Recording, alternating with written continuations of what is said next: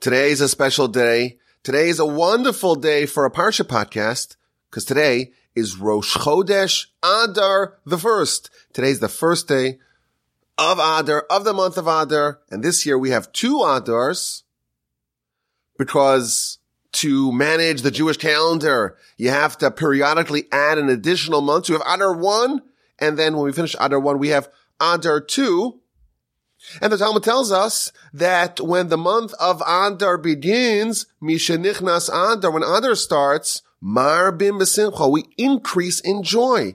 And this year we have 2 Adars, so we have to double the joy. And can you think of anything more joyous than studying the Parsha together? On the Parsha podcast, from the Torch Center, in Houston, Texas. If you could think of anything more joyous than that, send me an email, rabbiwalby@gmail.com. I think there are 2 kinds of Torah students. There is one kind of Torah student that when Parshas Terumah rolls around and we start talking about the tabernacle, the precursor for the temple, and the vessels and the garments of the high priest, and then we have a whole book of Leviticus, the book of sacrifices. There's one kind of student that goes into hibernation. Wake me up when Leviticus ends. Wake me up for Numbers. There's one kind of student that dreads all the talk about the Mishkan, the tabernacle, and everything associated with it. It feels like reading legalese, boring architectural prose. That's one kind of student. There's a second kind of student that relishes the challenge of trying to plumb the depths and the meanings behind the tabernacle, its vessels, the practices. This second student is intrigued and curious about all the vessels and all the mystery and all the dimensions. The second student knows that everything we read in the Parsha and the ensuing Parshios, it's all replete with meaning, with insight, with endless, infinite wisdom. And we feel privileged and honored to try to decipher its mysteries year after year. In the Parsha podcast, we strive to be like the second student. And I could tell you, when I first read the Parsha this week again, I got this amazing feeling of like meeting an old friend and sitting down to chat. What an amazing opportunity. So let's begin. The Parsha starts off with a fundraising drive. You know how much that excites me. Moshe is instructed to seek donors for 15 different raw materials: gold, silver, copper, 3 different kinds of wool, linen, goat hair, reddened goatskin, hide from a mysterious unicorn-like animal called a tachash, wood, various oils and spices, and various precious stones. And then he's told to build a tabernacle, to build a mishkan, to build a sanctuary for God to dwell in. And specifically he's told to build all the vessels, build the ark, and the ark is comprised of 3 nested parts. You have the gold box. In the gold box, you put the bottomless wooden box and you cover it and you render it invisible by a second gold box in which the tablets and the shards of the broken tablets were placed. And then we read how the ark is wreathed by a golden crown, sealed by a gold-hewn cherub canopied, covered, and fastened by 2 gold-plated wooden poles for transport. And then we read about the table, the shulchan. It's also made of gold, and it's also adorned with a golden crown, and it's affixed with poles. And on top of the shulchan, on top of the table, you have dishes in which the showbreads were baked and stored each week. And then we read about the menorah, which is like a candelabra hewn from a single block of gold, consisting of 7 intricately embellished branches. And then we read about the Mishkan's 3 or perhaps 4 exquisitely embroidered covers and all the loops and all the hooks. And then we read about the vertical wooden walls and how the bottoms are placed in silver sockets and the tops in gold rings and how they're reinforced with horizontal supporting bars. And then we read about the mysterious and miraculous 70 cubit long middle bar, the Bria Chatichon, that snaked through the beams, miraculously turning 90 degrees twice. And finally, we read about the copper-covered outer altar and the dimensions and the makeup of the Mishkan's courtyard. It's a lovely Parsha. It's bursting with mystery and intrigue. And I looked back at last year's Parsha podcast, and we spoke about the Ark. And I looked back at 2 years ago's Parsha podcast, and we also spoke about the Ark. This year, let us explore and ponder the Menorah. We're going to begin with sharing some observations about the Menorah. We're going to ask some questions about its construction. In our answer, we're trying to identify the essence of the Menorah. And then we're going to suggest a new approach to understanding how we can adopt the insight of the Menorah into our lives. Our Parsha dedicates 10 verses describing what the Menorah looked like and how it was to be constructed. Interestingly, the construction requirements of the Menorah are actually repeated in the book of Numbers, chapter 8, verse 4. Now, when we look at the construction of the Menorah, we find that it has some unusual characteristics. It's made out of solid, pure gold. It has to be hammered out of a single block of gold. It cannot be welded together. It has a base with 3 legs. Out of the base comes a single vertical shaft. And out of this middle shaft, you have 6 branches, 3 on either side for a total of 7 branches. You have the middle shaft plus the 6 that emerged from either side. And the menorah is embellished with decorative cups and knobs and flowers, and they're engraved like almonds. And if you read the verses, it's a bit confusing. It's helpful to see a diagram, but the Rambam actually does a tally for us.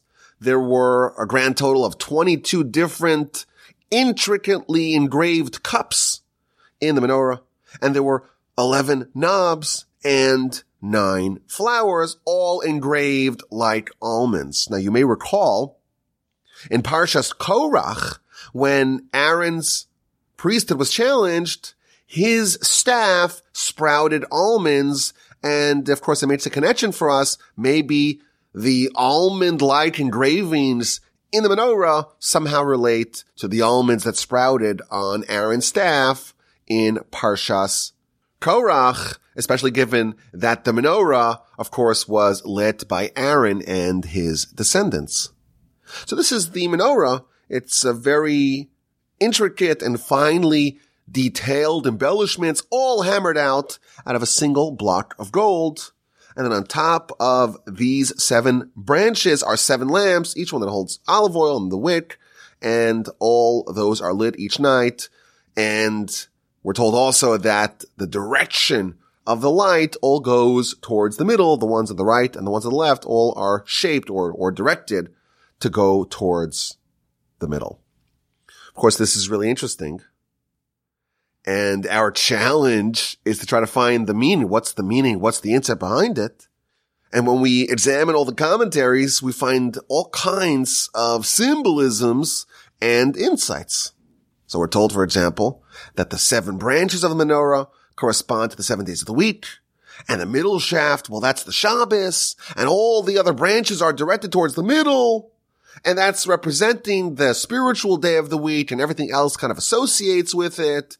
And we have to think about Shabbos the whole week. One idea of the menorah, really interesting.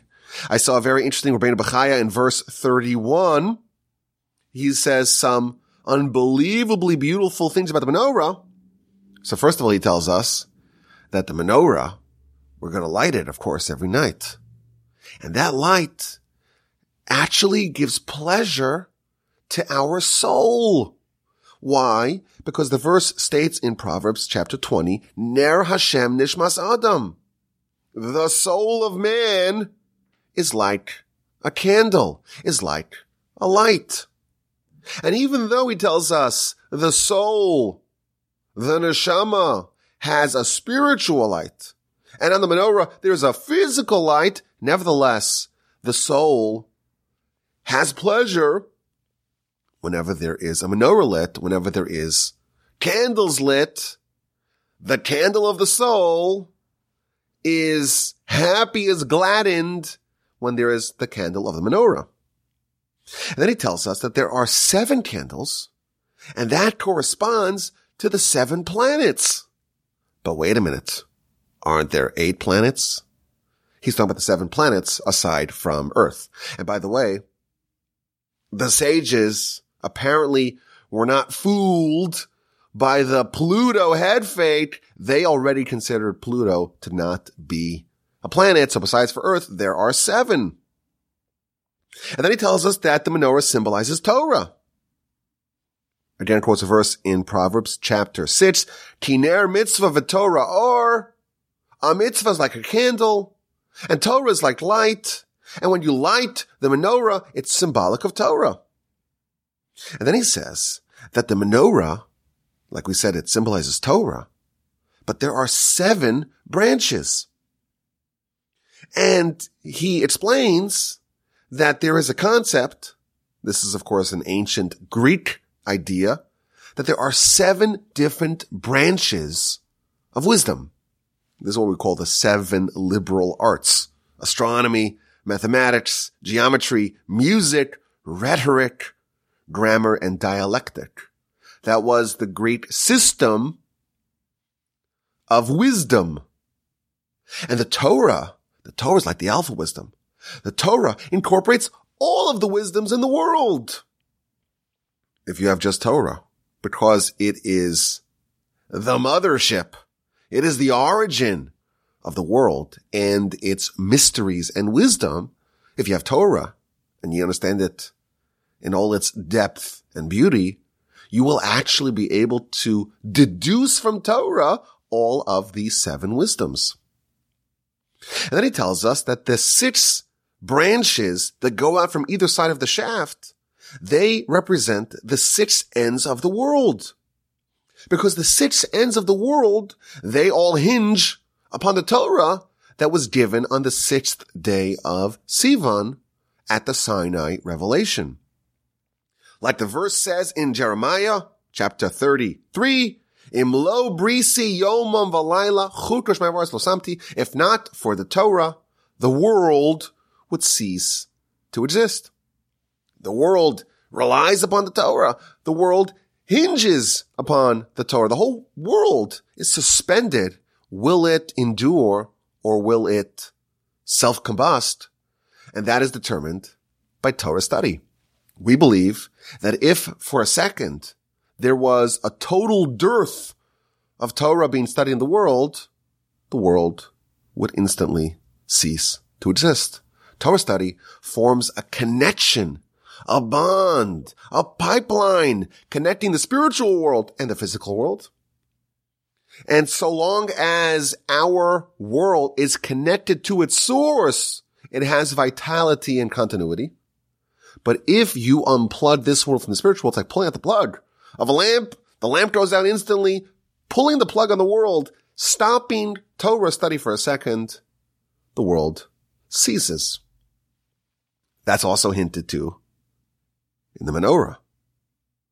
And then we read how each branch has 6 decorative cups, plus 1 cup at the base of the shaft.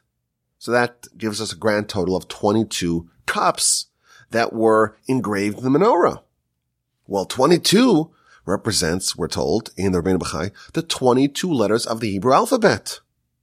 These are the 22 letters that make up Torah, and all that's hinted to in the cups of the menorah. And then he tells us that there are 22 different forces in the world. This sounds maybe a little bit more Kabbalistic or theological, but there are 22 different forces that control the world.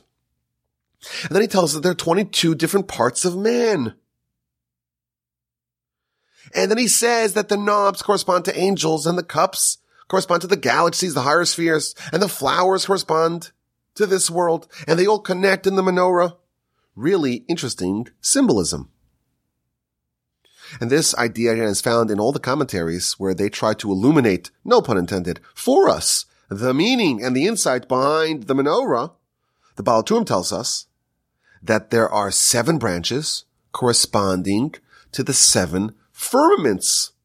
What that means, I don't know, but it's a basic idiom, a basic concept of Kabbalah, that there are 7 firmaments, and there's only a distance of 500 years between each firmament. What that means, I don't know, but again, it's representing very high and advanced ideas in the 7 branches of the menorah.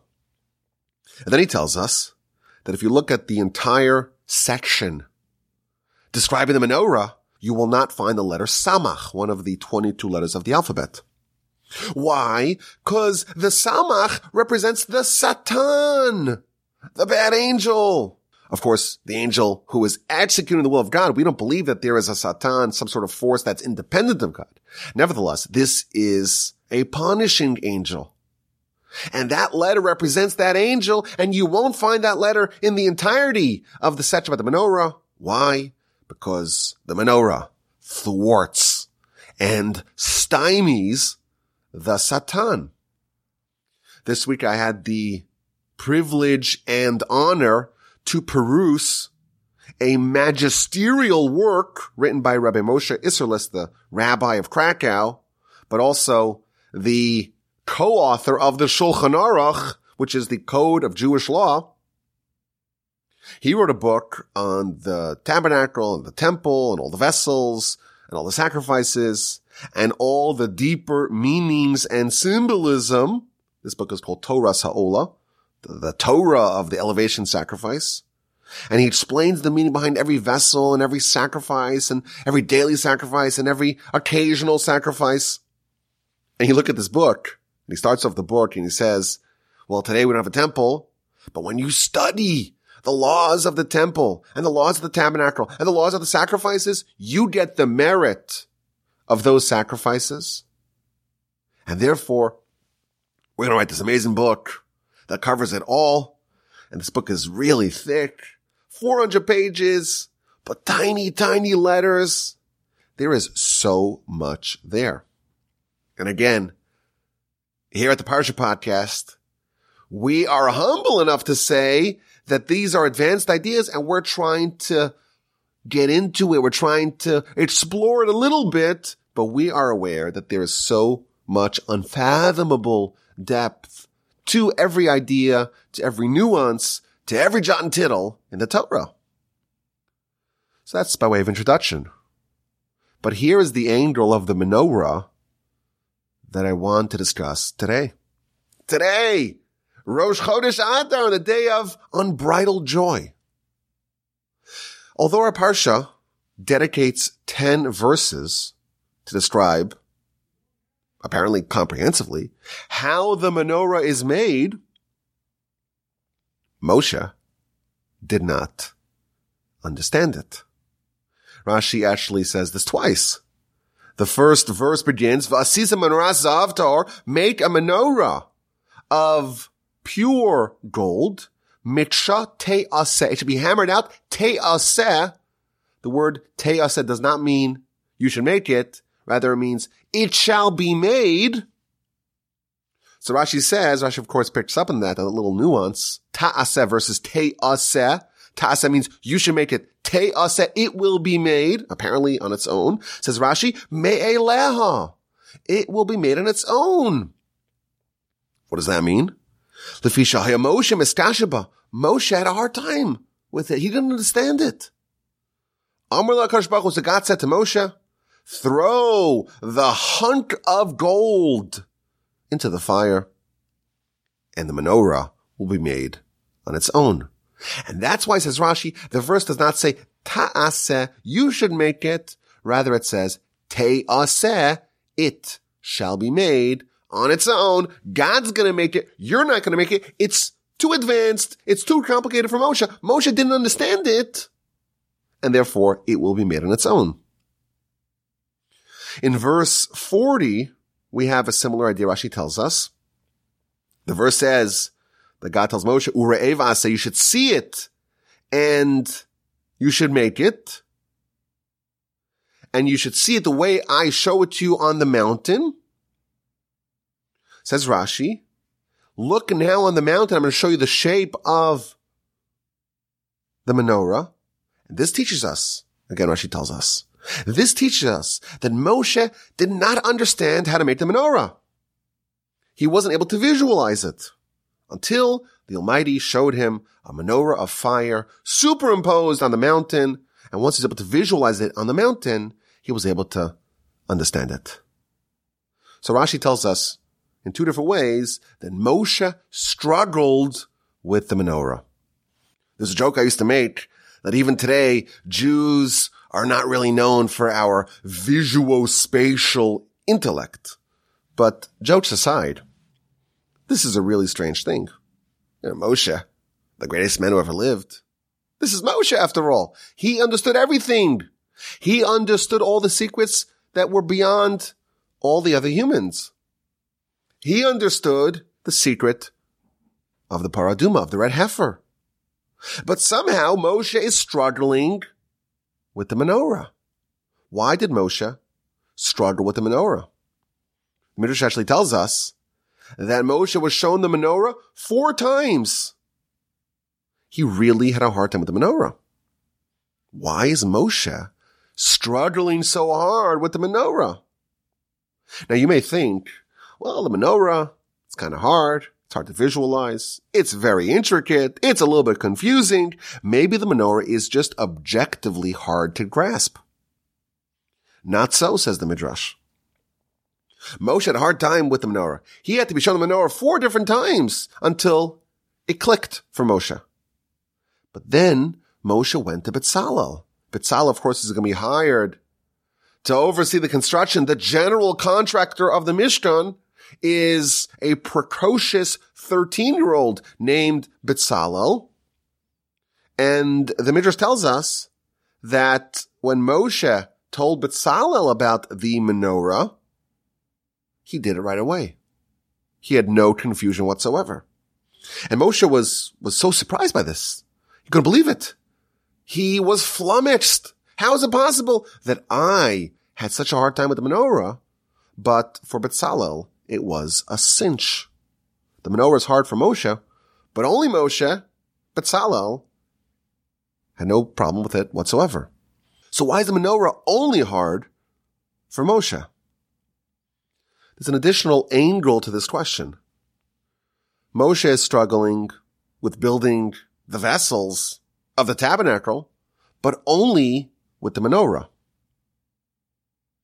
Why was the menorah the only thing that was beyond Moshe's understanding, but the ark and the table and the altar and all the beams and all the covers?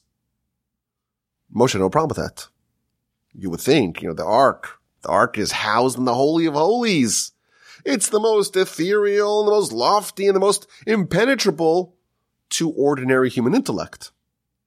For some reason, Moshe is baffled by the menorah and nothing else. He had to have it shown to him in fire, superimposed on the mountain. He wasn't able to make it, and he just threw all the gold into the fire, and it was transformed into a fully made menorah with all the exact specifications. Somehow Moshe is struggling with the menorah, and the menorah exclusively, not the ark, not the table, not the altar, not anything else, just the menorah. Now, in previous years, we did ask this question, and we pondered the subject in a few different ways. So we talked about this question, I believe, in previous years. We asked the question, why was it shown to him, the fiery image superimposed upon the mountain, if anyhow he's not going to make it, he's anyhow not going to be able to do it on his own. He's going to have it thrown into the fire. So why show it to him if anyhow it's not going to help? That was one angle that we took in the past. A second angle that we took in the past, or this was a question we don't have an answer yet. We pointed out that the process of throwing gold into a fire and something that's completed emerges, well, that actually happened in a different instance. Rashi tells us later on in Exodus chapter 32, verse 4, that the way Aaron made the golden calf was by collecting all the gold, throwing it into a fire, and then some of the Egyptian sorcerers came and did some sort of heebie-jeebie, and the golden calf emerged from the fire. So, to me, this is striking that we have this really strange way to create something that's uncreatable by ordinary human methods. And we have this unusual process that yields such opposite things. We have the menorah and we have the golden calf. Now, this is another point. Maybe this is the secret to get the answer. We know that Aaron, he made the golden calf. Now, of course, we have ways to try to justify what he did. The Talmud talks about that. But Aaron ultimately made the golden calf, and Aaron is the one that lights the menorah. So maybe that's not a coincidence. Maybe this is, so to speak, Aaron's way of fixing it, and therefore the menorah and the golden calf are somehow connected, and that would not shock us because, after all, their ways that they were constructed, well, that was identical. But those were the discussions in previous years. This year, it's 2022. It's February 2nd. It's 2/2/22. It's an unusual date. We want to keep it simple. Let's try to keep it simple. Let's ask some basic questions. Why is Moshe so confused by the menorah, especially when Bezalel was able to do it so easily? And why is the menorah especially so hard? Not the ark, not the table, not any other vessels in the tabernacle. Perhaps we can suggest an answer. The Talmud tells us that both the ark and the menorah represent Torah. The Talmud tells us in the book of Bava Basra, page 25b, Rabbi Yitzchak says, Harotze sheyachkim, if someone wants wisdom, yadrim, they should go to the south. And if someone wants wealth, they should go to the north. And the way to remember this is that the shulchan, the table in the tabernacle, which represents wealth, that was on the northern side. And the menorah, which represents Torah, well, that was on the south. And therefore, that's how you remember that the wealth is in the north and the wisdom is in the south. Now, what this means, I have no idea. What does it mean that there's wealth in the north and wisdom, Torah, in the south? But I was thinking maybe this is why Torch's base is in Texas, because if you want Torah, you gotta go to Texas, to the south. I don't know. But regardless, the Talmud tells us that the menorah represents Torah. We saw this earlier in the Rabbeinu B'chaya. Now the ark also represents Torah. Talmud even says that a Torah scholar has got to be like the ark, gold inside and gold outside. So why are there two different vessels representing Torah? What's the difference between the Torah of the ark and the Torah of the menorah? So this is a question that's been asked before, and various answers have been suggested. So for example, some suggest, well, the ark, that's the written Torah, and the menorah, that is the oral Torah. But some of the commentaries say something fascinating. They say that both the ark and the menorah, they both represent Torah, but there is a critical difference between the Torah of the Aron, of the ark, and the Torah of the menorah. The ark contained the luchos, the tablets, both the tablets that Moshe shattered at the foot of the mountain, after he witnessed the revelry of the golden calf, and the second set of tablets that endured. These tablets were etched by the finger of God. The ark represents the Torah that Moshe got directly from God. When Moshe received this prophecy, we're told that is done to him right between the cherubs in the ark in the Holy of Holies. The Word of God that has no filters, that comes directly from God and is not embellished, it's not translated, it is not amended, it is not tampered with in any way. The unadulterated Word of God is represented in the ark. And our sages tell us that Moshe was different than any other prophets. Moshe, he prophesied with Zeh Hadavar. This is the Word of God. Whereas all the other prophets, they only prophesied with Ko Amar Hashem, so says God. Kind of the general message of God, but not the exact words of God. Moshe, his prophecy is the unadulterated, unchanged, unfiltered, precise Word of God. In the words of the Talmud, when Moshe spoke his prophecy, Shechina medaberes mitoch grono. The Shechina, the divine presence, is as if speaking from his throat. Moshe is but a funnel for the Word of God.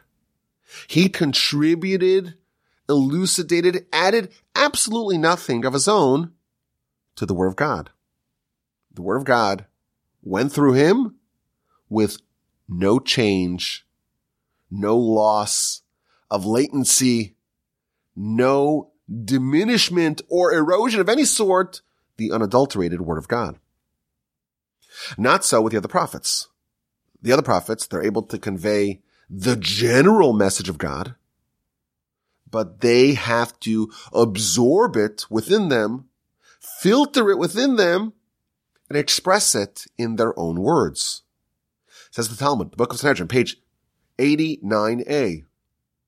Ein shnei neviim mesnavim besignon echad. You don't have two prophets that use the same style. Every prophet has their own style. Each one of them is given a message. Message, of course, comes from God, but they have to filter it through themselves. And they have to rephrase it in their own style. They have to give their own spin, their own kind of individualized, unique take on the message of God. They absorb the message. They process it within them. And what emerges is something that's shaded with their influence. The Torah, the 613 mitzvos, are included only in the Torah of Moshe. It's only Mosaic. Why? Because the Torah has to be the Word of God, the precise Word of God, without any non-divine influences. And therefore, all 613 mitzvos come from the Torah, and zero of the biblical mitzvos, that is, come from non-Mosaic prophets. The Ark represents the Torah of Moshe. Direct from God, unfiltered, and uninfluenced by anyone, including Moshe. The Menorah, that also represents Torah. That also represents the Word of God. But it's not a Mosaic version of this. It's like all the other prophets. The Menorah represents you taking the light that comes, of course, originally from the ark, but taking that light and capturing that light and spreading that light, extending that light forward. You take the Torah of the ark and you filter it and then you diffuse it onward. For us, the Menorah represents taking the Torah and making it ours. The words of the Talmud, Nasis Torah Sadilei. It becomes your Torah. You have to adopt the Torah. Make it your own. Give it your own interpretation. Place your signature on the Torah. Now, of course, this should not be represented as changing, God forbid, the Torah. That's not what we're saying over here. We're saying that you have to make the Torah yours. You have to assimilate it into yourself and make it your Torah. We pray, give us our portion in Torah. We have to have Torah that's ours. Every individual at Sinai received their own experience. Torah is not supposed to be monochromatic. Of course, there are general guardrails of Torah. There's a system in which your individuality can be expressed, but we're not here to be puppets. The Almighty did not give Torah to robots. He gave it to humans, and the objective is to absorb the Torah within you and to make it yours. Kind of merge the Torah with your own soul and your own individuality, and to take that and to spread it forward, to take the light of that Torah mixed with the light of your soul, your Torah, and spread that onward. All this was foreign to Moshe. Moshe did not understand the concept of the menorah. Now, of course, we have a mature approach to this. We're not going to take an infantile approach to the Torah. Certainly not after so many years of the Parsha podcast. If Moshe is struggling with the menorah, he's not struggling with the physical construction of the menorah. He is struggling with the spiritual ideas and symbolisms inherent in the menorah. And for Moshe, the idea of someone contributing some of their own little flavor and style to the Torah, that is totally anathema to Moshe. That is only for someone who's not in Moshe's universe. Moshe studied Torah directly from God. He knew it all from the source. When he spoke the words of Torah, it was the words of God verbatim. The idea of Torah of the menorah, that's only for others. What an interesting idea. The ark, well, that's the Torah of Moshe. The menorah represents a kind of Torah study that only people who are not Moshe can relate to. Bezalel, no problem. Us, maybe we need a picture, a diagram, no problem. For Moshe, his Torah is coalesced in the ark, between the cherubs, in the ark itself, with the tablets. That is the Torah of Moshe. This perhaps can also explain the sequencing of these vessels in our Parsha. Parsha starts off with a general introduction, fundraise, and build the tabernacle. But then we're told the specifics. It starts off with the ark and the cover. And then it proceeds to the table, the shulchan, and then it goes on to the menorah. And the sages ask, well, why does the table, the shulchan, go before the menorah? And the common answer is that the table represents wealth and the monarchy. And in Jewish life, there's the concept of the Issachar-Zevulun partnership.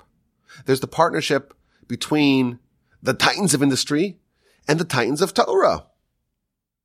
There were two brothers, one Yisachar, who spent his whole life studying, and one brother Zevulun, who spent his whole life making a lot of money. He was a businessman. He was a capitalist. He was someone who would travel and do deals. He was a merchant. And they made a deal. Yisachar says, I'm giving you half of my Torah. Zevulun says, I'm giving you half of my money. And this was a beautiful partnership that, of course, it was represented by the sons of Jacob, but it's an idea that continues even today. When Moshe has to give a blessing, when Jacob has to give a blessing, he first mentions Zevulun, the tycoon brother, and then he mentions Yisachar, the Torah scholar brother. Now, we would think that, well, the Torah scholar goes first. Not only that, Yisachar was older. So why does Zevulun go first? And the answer is that the people who undertake the sacred mission of financially upholding the Yisachars, the Torah scholars of the world, they're the ones who have more honor. The Mishnah tells us if there's no flour, there's no Torah.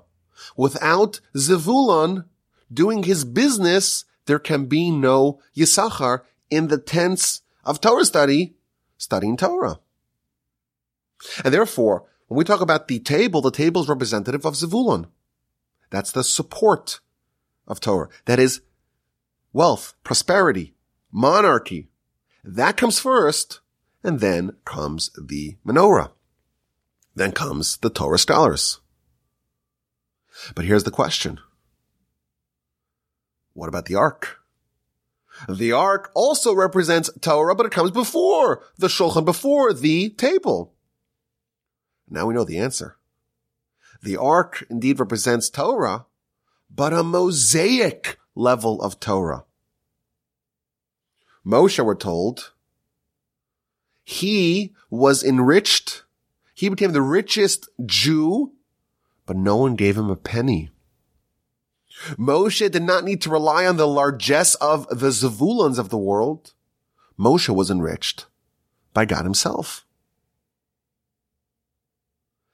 Of course, Moshe is on a different level, and the kind of Torah that Moshe is dealing with, maybe some of the sages of the Talmud as well are on that level, but that Torah, the Torah of the Ark, indeed comes before the table. But for ordinary people, no one's ordinary, but for Torah outside of the Mosaic context, that's the Menorah, and indeed, that only relies on the table, on the Zevuluns, and the Zevulun comes first. What an idea. Moshe is on a level reached by no one else. To him, the Torah of the Menorah, it's so foreign. He simply could not understand it. For Bezalel, and frankly anyone else, that notion is basically the only way we know how to study Torah. We don't have access to the Ark. It's in the Holy of Holies. It's totally beyond us. We never held the tablets. We never experienced prophecy from God, certainly not the prophecy of Moshe. For us, we process the Torah in the Menorah fashion. So now we know why Moshe struggled so mightily, specifically with the Menorah, because that represented a much more lower, almost like a diluted version of Torah relative to Moshe. Of course, for us, that's the only Torah that we have. But for Moshe, on his level, with his history, with his level of prophecy, to him, the Menorah was, in fact, foreign. But I think this gives us a launching point to a very interesting idea. We process Torah via the system and the symbolism of the Menorah. I think we can suggest that if you look at the embellishments of the Menorah, perhaps you find an approach of how we are supposed to study Torah. So the Menorah had 4 different types of embellishments. There were cups, the Geviyim, 22 of them. And there were knobs. And the knobs, we're told, a knob is rounded and represents the idea of revelation, the idea of seeing the full picture, the full perspective. You have this idea of the cups, which almost represent like a vessel. And then we have the knobs, which represent the kind of the global view, the rounded, complete, comprehensive perspective. And then we have the flowers, which represent the sprouting. And then we have the embellishment engraved like almonds. And the word for that is mishukadim. Shtedim is almonds. But interestingly, the Hebrew word shokdim or shtida, which is the same word as almonds, also means diligence. Perhaps we can say, now that we know that the Torah that we are striving for is the Torah of the Menorah, maybe for Moshe it's incomprehensible, but for us the Ark is incomprehensible. Perhaps we can say that the various embellishments of the menorah are describing for us a comprehensive process of self-development through Torah. Let's look at it. It starts off with the cups. It goes to the knobs, and then it proceeds to the flowers, and finally it ends off with the almonds, which again translates as diligence. You start off as a cup. Maybe you're an empty cup, but you're a vessel. Once you're a vessel, you can fill up that vessel. The way we start our journey of self-transformation, of turning into the menorah, of illuminating the world, before we do that, we have to have a menorah. What does that look like? You gotta start with a cup. You have to be willing to listen, willing to have your cup filled. And you absorb the Torah of your teachers. You absorb that Torah that, of course, originally came from the Ark, originally came from Moshe. And the first thing you have to do once you have a cup is to try to fill it up. Fill up your cup. Once your cup is full, brimming to the top with the Torah taught to you by your teachers, it's time to move on to the knobs and the flowers. What is the rounded knobs? So we said earlier, our sages tell us that the knobs represent like a global view, a big perspective. Once you have Torah, you have to study it. You have to ruminate upon it. You have to examine it from all the angles, try to see it from all the perspectives. And finally, you have to plant the sapling, plant the flower. The objective of the Torah is to not just have it like in an abstract way, but to have it absorbed in your bones and have it filter through you and allow it to germinate within you and eventually sprout forth. You want to plant a seed, there's a lot of waiting. You start off and you make sure the right inputs are there, but it takes a long time before that can actually surface and be shown to the world. You want to teach Torah, make sure that your cup is full, make sure that you have that process of the knobs, and then you plant the seed. You're trying to make your mark on Torah. You're trying to make the Torah yours. That's the goal, to spread that light, that illumination of the Torah in every direction. You have to express the Torah in your own style. Like the flower, it takes some time. You have to do the precise inputs. When it starts off, maybe you have a little bud, but eventually it will mature into beautiful flowers of Torah. Of course, it all comes from Moshe. It all comes from the Ark, but it's going to be stamped with your mark, with your flower, with your cups and knobs and flowers. The light of the menorah is there to connect and to merge with the light of your soul. The soul and its light, the Torah and its light manifested in the world with the menorah. The Talmud tells us that the greatest sages, when they wanted to give a compliment to a student who said a new and novel insight in Torah, they would say kaftor v'ferach, knob and flower, the words of the embellishments of the menorah. Kaftor v'ferach. When you start off, it's the teachers. The teachers are filling up your cup. When you take that Torah, make it yours, it's a process of kaftor v'ferach, knobs and flowers. The knobs and flowers are the process of taking what you filled your cup with and making it yours. But again, there's a fourth criterion. There's one more requirement, and that is it's got to be like the almonds. It's got to be done with diligence, with shekidah. You want to have your own menorah. You want to spread Torah on your own. It's got to be like those almonds. But if you do that, you too can make your mark.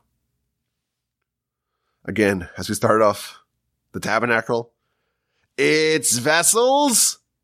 It may seem quite boring to the novice, but upon examination, we find that they are bursting, packed to the gills with insight and with meaning. May we all indeed become worthy of having a menorah of Torah develop within us. Okay, let's get to this week's exquisite insight. Are you ready? Let's go. The parsha begins with a fundraising drive. Daber el bnei Yisrael, speak to the children of Israel. V'yikchu li terumah, and they will give to me donations. Everyone's inspired. Everyone who has broadness of heart, let them give the gold, the silver, etc. Now, if you look at the precise words, you'll find a problem here. God is telling Moshe to ask for donations.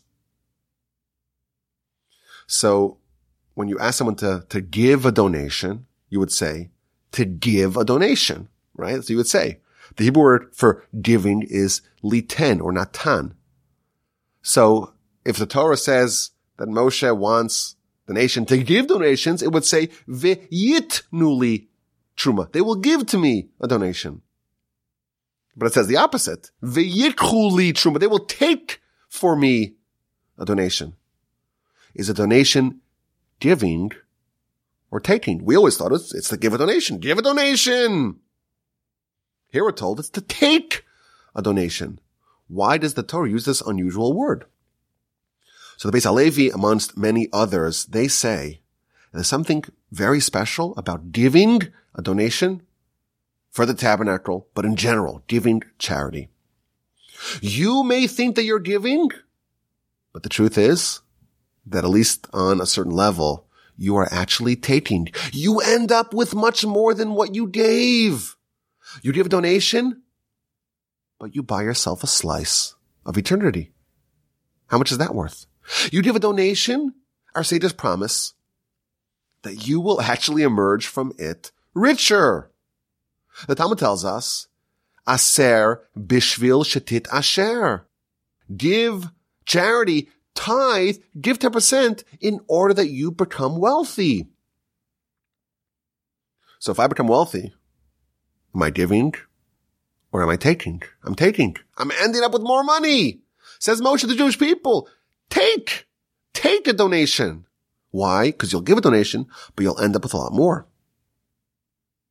What an idea. Now I saw the Ruach Chaim, the great comment on Pirkei Avos from Reb Chaim Volozhiner.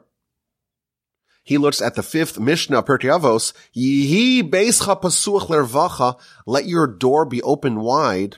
But the word lirvacha also means profit. So he says something fascinating. Let your door be open wide. Give lots of charity for your own profit. Take for yourself. And he quotes the Talmud.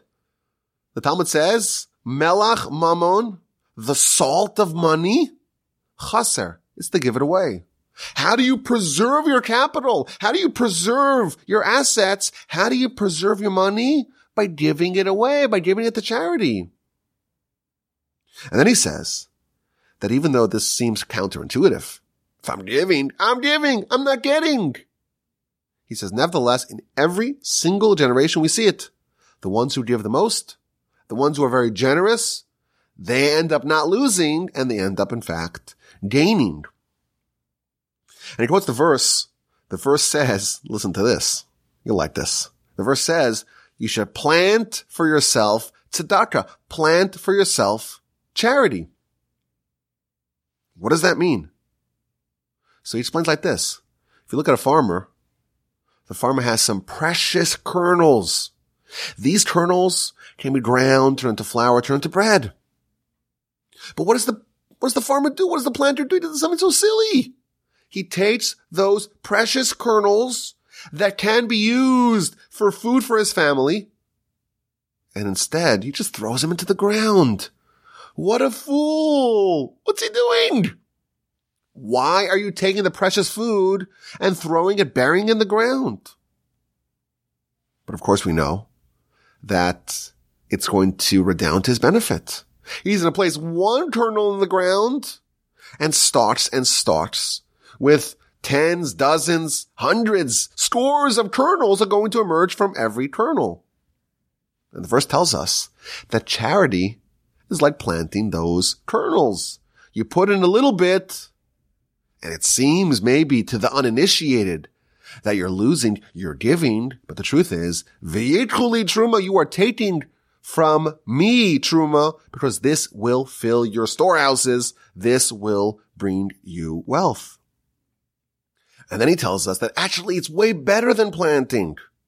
Because when you plant that 1 or 2 kernels, so ultimately you benefit, right? Because that 1 or 2 kernels results in 100 kernels. So you end up better off because you took your 1 or 2 kernels and you multiplied it by 100x. But tzedakah, charity, is even better. Because with charity, even what you give, you don't lose. When you take money and give it to charity, you are actually placing that as a deposit in real estate, in heaven, permanent real estate. That money is not lost. Yes, our sages tell us, you will actually benefit. You'll get more kernels in this world. Aser b'shul shetit asher, tithe, so you get wealthy. That's the benefits in this world. But even on the principle, you're not losing. It's not like you'll lose the principle to gain those benefits. No, even the principle is going to be stored for you in heaven. And he quotes the amazing story in the Talmud book of Bava Basra, page 11a. The Talmud tells that there was a king named Munbaz, and there was a famine.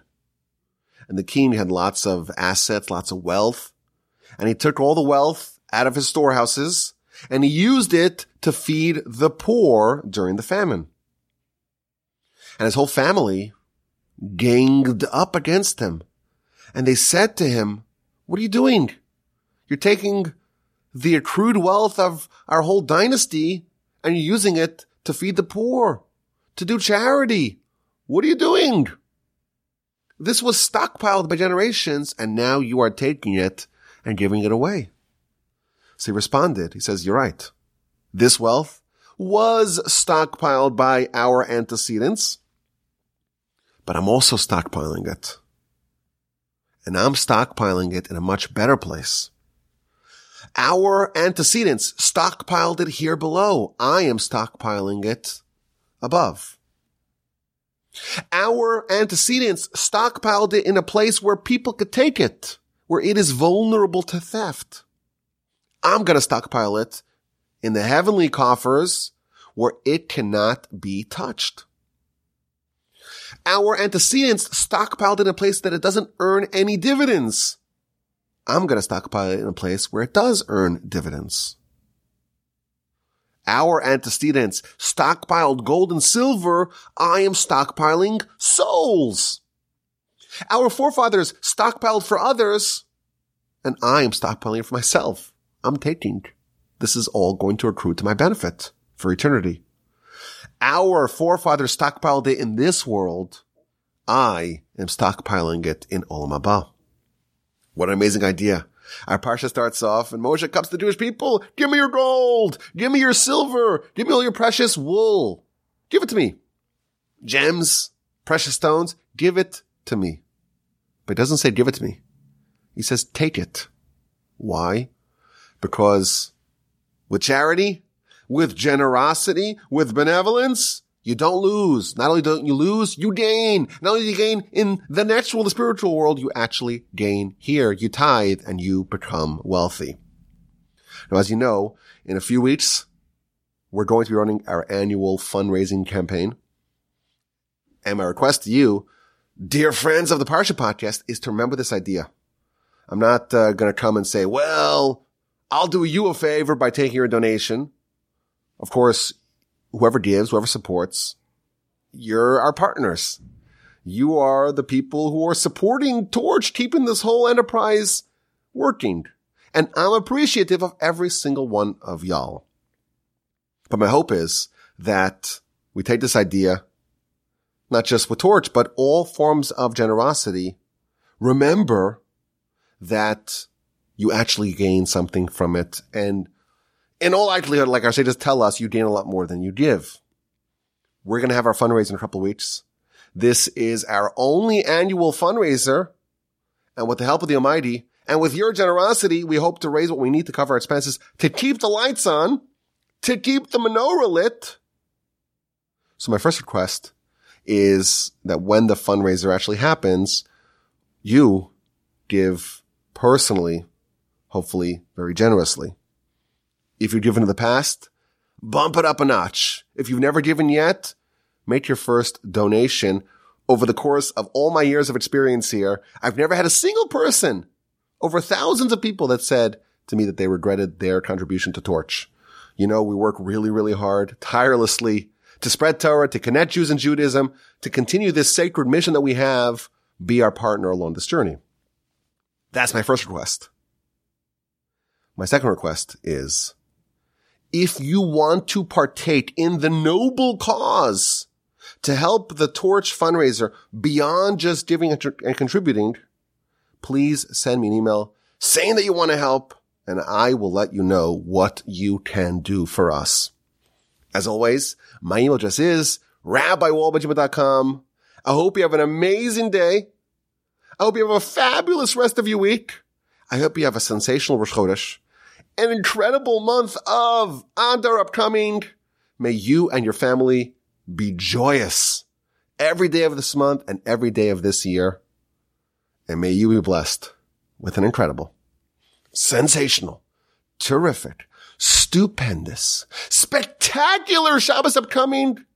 And please, God, with the help of the Almighty, we'll talk again next week.